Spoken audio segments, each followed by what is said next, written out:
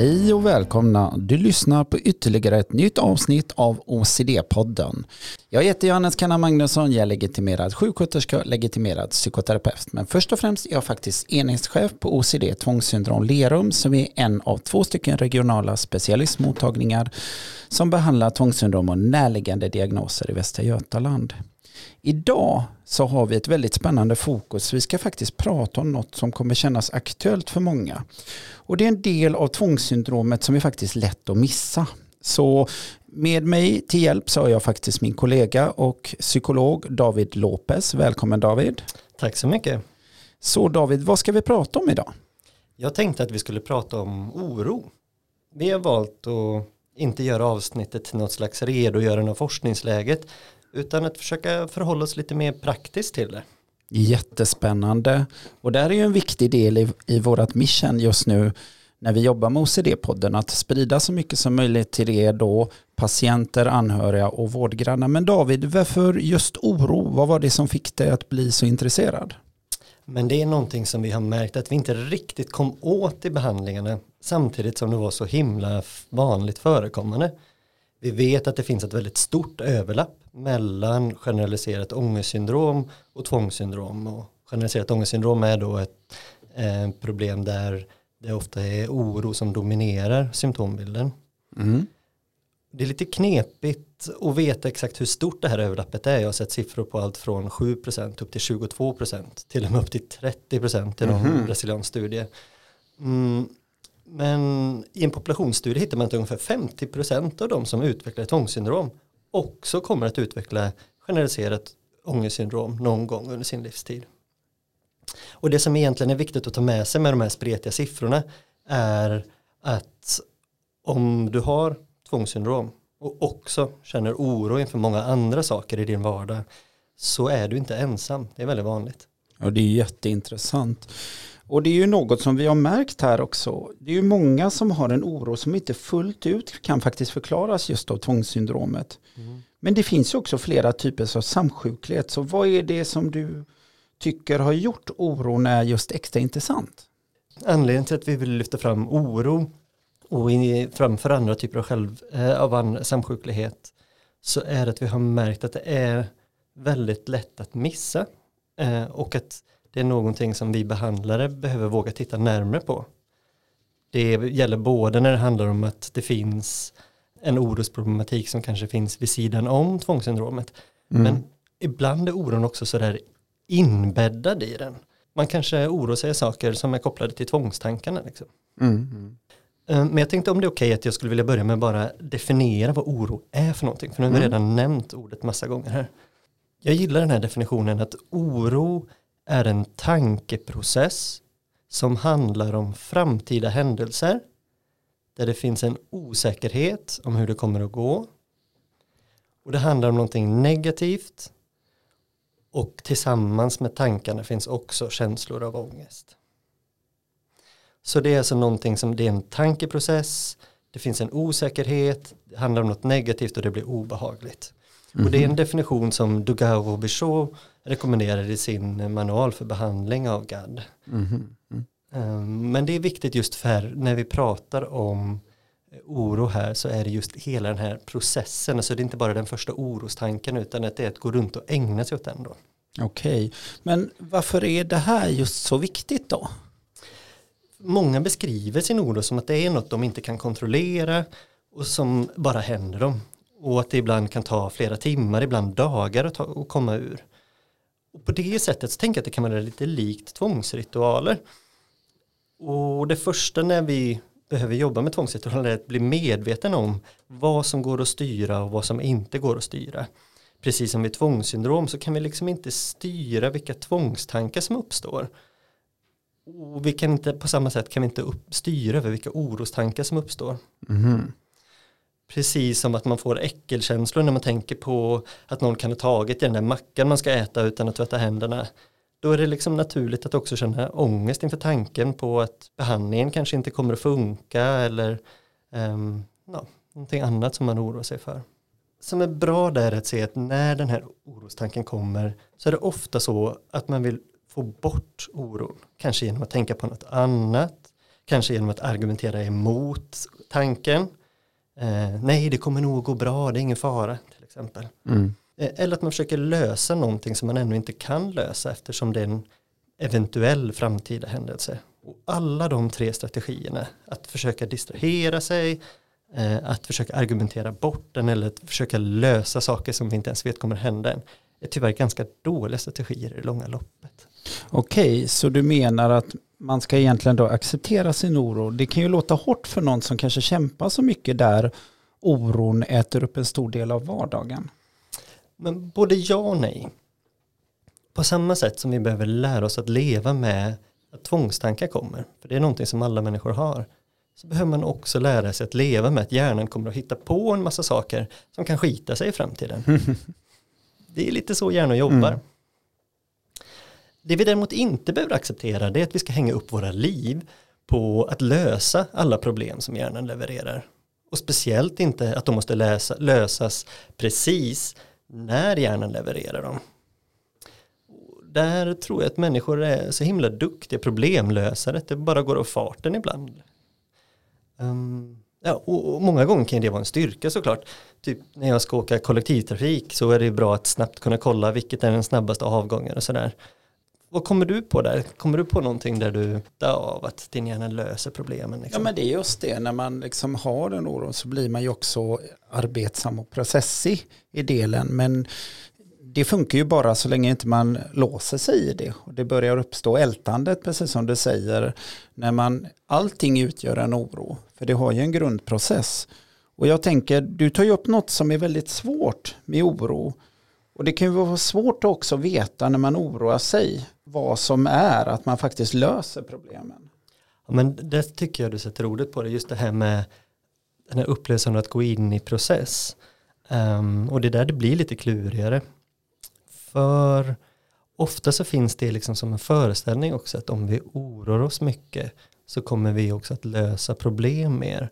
Men så verkar det inte riktigt vara. Och en anledning till det tror jag, det är att oro ofta handlar om abstrakta saker som inte har hänt ännu. Där det finns en hög grad av osäkerhet. Till exempel om man har tvång på temat att orsaka skada. Kanske med tvångstankar om att man skulle glömma spisen på och att då skulle hela huset brinna ner och sådär. Och så säger vi att man skulle få besök kanske från sin syster som bor i en annan stad. Då kan man ju börja oroa sig för, tänk om jag mår dåligt på morgonen och inte kommer iväg. Eller tänk om jag är borta så länge att jag inte märker att huset har brunnit upp när jag ska åka och hälsa på systern. Eller att det finns liksom massa, eller att stressen i sig skulle vara så jobbig så att det kommer göra att jag tappar koncentrationen och inte ser spisen. Alltså det finns så många hypotetiska situationer. Och då är det nästan oftare, i min erfarenhet, att personer som oroar sig fastnar liksom i det. Man blir inte handlingskraftig utan snarare mer handlingsförlamad och känner sig kidnappad av sina tankar. Liksom. Och då blir det ju inte problemlösning utan handlar det egentligen mer om att försöka så bara hantera den här obehagliga känslan som kommer av de här orostankarna. Blir det ju mer av en aktivitet, lite på samma sätt som när vi fastnar i tvångsritualer. Att det blir liksom en aktivitet som handlar om att försöka ta sig ur den här obehagliga känslan som inte egentligen löser konkreta faktiska problem. Liksom. Så på det sättet så tänker jag just det här med acceptansen. Vi behöver acceptans för att de här tankarna kommer, men vi behöver inte acceptera att vi ska ge upp våra liv till att fastna i den här processen utan snarare hitta sätt att våga leva med den osäkerheten. Jag vet inte, det kanske blir så att jag glömmer spisen när jag nu ska åka och träffa min syster. Men det är viktigt för mig att träffa min syster. Och då får man liksom leva med den ovissheten på något sätt. Väldigt intressant, David, för det är ju något som jag både upplever som behandlare och som utredare. Den enorma energiåtgången som faktiskt oron genererar, där jag faktiskt möter patienter ibland som har utmattningssyndrom. För det tar upp så mycket plats så att visst har oro eller ältande och oron en viss funktion, men inte när den tar över. Och då tänker jag lite här, om jag skulle spela nu lite djävulens advokat där, men om det är så att man blir mer förberedd över att se många olika scenarion så borde det ju vara till en fördel även om det inte blir precis så som man oroat sig som händer. Ja men precis, kanske man har en himla tur och lyckats pricka in precis rätt grej och dessutom inte har fastnat i den för mycket. Men tyvärr så blir det ofta att tankarna bara snurrar och man går igenom massa olika hypotetiska scenarion i huvudet liksom. Och de i sin tur gör att man får ångest. Och den här ångesten triggar lätt massa nya tankar som i sin tur behöver sina lösningar liksom. Och går man runt med massa försök att förbereda sig i huvudet för sånt som ännu inte har hänt, så blir det också lätt att man blir lite frånkopplad det som faktiskt händer. Man blir trött, man orkar inte lika mycket, ofta får man spänningar i kroppen, förutom att själva ångesten såklart orsakar ett stort lidande. Så faktiskt så kan det också vara så att man inte har energin att lösa de här problemen som man oroar sig för, utan kanske också att man gör det sämre och undviker mer för att man har oroat sig för mycket liksom. Men kom ihåg nu att när jag pratar om oro så menar jag inte att få jobbiga tankar som tänk om huset brinner ner, utan att man sen försöker lösa den jobbiga tanken i huvudet. Typ, vad skulle jag göra då? Vem kan jag bo hos då? Vad skulle jag säga till polisen? Och så vidare och så vidare. Att det blir liksom en enda lång aktivitet fylld av massa tänk om tankar som man sen försöker lösa, och så dyker upp en ny. Så att det blir liksom på det sättet att oron är en aktivitet. Det är något vi kan göra när vi får jobbiga tankar. Så det är det som är, tänker jag, en av de viktigaste take home messages med här idag. Att så här, vi kan inte få bort orostankarna som dyker upp, men vi kan välja att göra något annat när de tankarna kommer än att gå in i en sån här orosprocess liksom. Ja, tack David. Okej, så du är inne på att det är väldigt jobbigt att vara orolig. Men hur blir det mer specifikt för personer just med tvångssyndrom då? Jo, men det är vanligt att det finns en massa oro som är en del av tvångssyndromet. Tänk om jag blir kissnödig när jag är ute och måste gå på en offentlig toalett som är äcklig. Eller tänk om jag förväntas laga mat med knivar tillsammans med min mamma när jag hälsar på. Eller tänk om jag tappar kontrollen och gör något hemskt mot ett barn fast jag egentligen inte vill. Och vi har sett att det är lika viktigt att jobba med sina mentala tvångshandlingar som med sina mer synliga. Och här menar jag att gå in i den här orosprocessen på många sätt är väldigt likt mentala tvångshandlingar. Så just att inte gå in i de här aktiviteterna och planera för när man ska tvätta händerna eller räkna till rätt siffror eller älta om man verkligen kontrollerade spisen så att man vet om man har minst rätt. Och det är mycket lättare att se om en person har slutat tvätta händerna såklart. Så att det här är ju det som är kruxet med oron. Att det är svårt att märka, speciellt om man inte är medveten själv om hur mycket man oroar sig eller ältar. Det här tror jag också är liksom en utmaning för många, att man kanske har gjort en behandling och så har man kvar massa oro och ältande kopplat till sina tvångshandlingar som gör att man ändå kan gå runt och småtvånga utan att det märks. Men hur gör man det då? Det är ju säkert så att man har fått höra tidigare att men sluta oroa dig. Men det är ju inte så lätt, för det är ju något som jag märker återkommande, att men skärp dig, sluta med detta. Men det fungerar ju inte så. Så hur gör man, David? Ja, hade det funnits bara ett svar på det så hade jag säkert varit rik nu. Men så som vi jobbar så tänker jag ganska likt hur vi jobbar med de fysiska tvångshandlingarna. Det första steget är att börja bli medveten om det. Och går det att redan då bara påminna sig, oj, nu håller jag på med den här orosaktiviteten, och så bara slutar man. Det är klart, då är det mest effektivt på samma sätt som det är någon som blir medveten om att de tvättar händerna för mycket och helt plötsligt bara slutar. Men för många är det svårt. Det är många som säger att det inte går, eller att orostankarna bara kommer per automatik, eller att man känner sig kidnappad av sina orostankar. Då brukar i alla fall jag börja med något som är lättare. För precis som en person som tycker det är för svårt att sluta kontrollera spisen, så kan man börja med lättare utmaningar. Och där tänkte jag avslöja en grej som lite grann förklarar varför jag ofta återkommer till just en övning med dem jag träffar. Spännande, kör på. Jag vet inte vad det är, men jag har någon slags nostalgisk bild av att det är avkopplande att räkna matte. Det är liksom, men det är liksom som att det är så här problemlösning av ovidkommande problem i en väldigt ren form. Och speciellt om vi kan koppla bort det här med betyg och sånt som behövdes i skolan. Liksom. Så jag bestämde mig vid en loppis att jag skulle köpa gamla matteböcker med gymnasiematte för att jag ville börja räkna lite matte igen. Och där tycker jag det blir så himla tydligt att bara man ser ett mattetal så börjar vi liksom lösa det. Alltså som att det inte spelar så stor roll vad det ska leda till eller om det är rätt tid att göra det. Det är som att det bara går på automatik. Liksom. Och så här tycker jag att det är lite med orostankar också. Att det liksom räcker att orostanken dyker upp, så är det skäl nog för att sätta igång och börja lösa den. Så därför tycker jag att likheten finns, och då brukar jag börja med att visa några mattetal och så börjar vi lösa dem. Och sen mitt i så säger jag att man ska sluta. Det som brukar hända då är att hjärnan vill fortsätta lösa talen, och att uppleva det kan bli ett sätt att bli medveten om hur våra triggande tankar, eller i det här fallet triggande mattetal, kan liksom locka in oss i oro. Men att det också är en skillnad mellan att göra aktiviteten, räkna matte, och att få den första tanken, undrar vad det där talet blir. Och när man klarar att titta på mattetal och samtidigt släppa taget om alla ambitioner av att räkna ut svaret, ja, men då kan man börja öka till en svårare svårighetsgrad. Då tänker jag till exempel att det skulle kunna vara ett tema som är svårare men som inte är det som man är mest orolig för. Till exempel tänka, vilka räkningar har jag att betala nästa månad? Hur ska jag garantera att jag inte missat någon?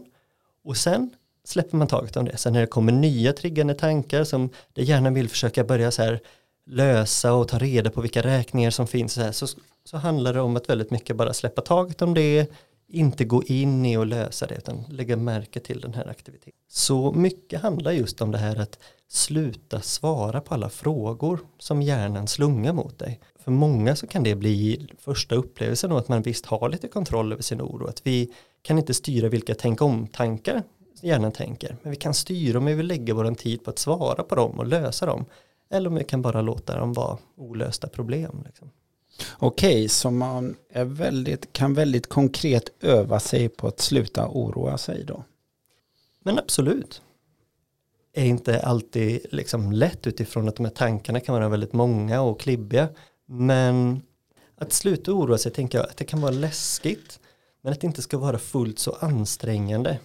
Jag menar, det är liksom mer ansträngande att försöka lösa roten över 412 än att inte lösa roten över 412.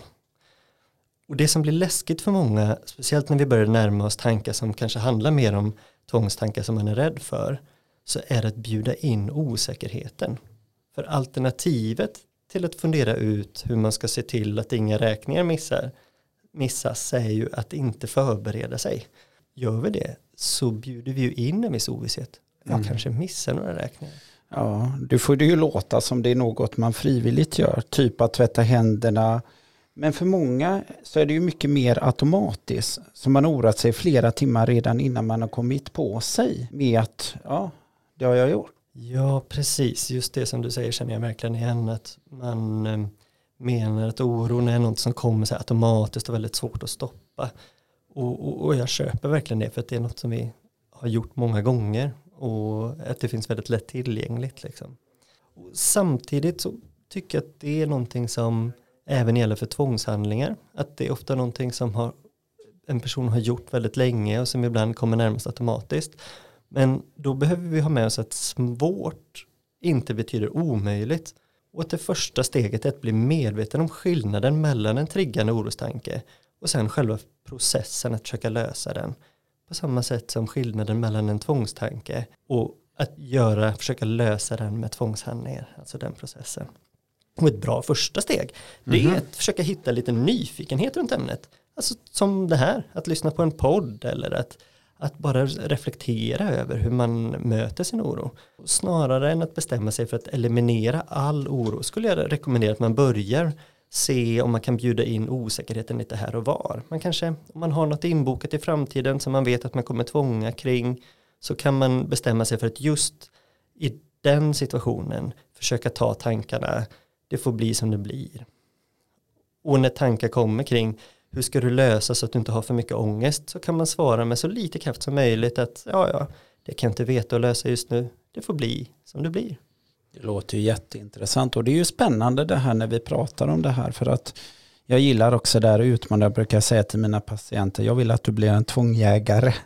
Alltså du tar det an där, våga, och sen får man se vad som händer, för livet händer oss, det händer mycket saker. Och David, stort tack för att du ville dela de här tankarna och informera oss. Jag hoppas att det här avsnittet väcker mer nyfikenhet hos er där ute. Och vi kommer ju återkomma med fler spännande avsnitt. Tack så mycket, David. Tack så jättemycket. Du har lyssnat på en sändning med OCD-podden tillsammans med David Lopes, psykolog, och mig, Johannes Kanna Magnusson, legitimerad psykoterapeut, sjuksköterska och vårdenhetschef, som representerar OCD-tvångssyndrom Lerum i Västra Götaland, en av 2 regionala mottagningar. Det här är en produktion för Södra Älvsborgs sjukhus, Västra Götaland. Stort tack och på återhörande allihopa där ute.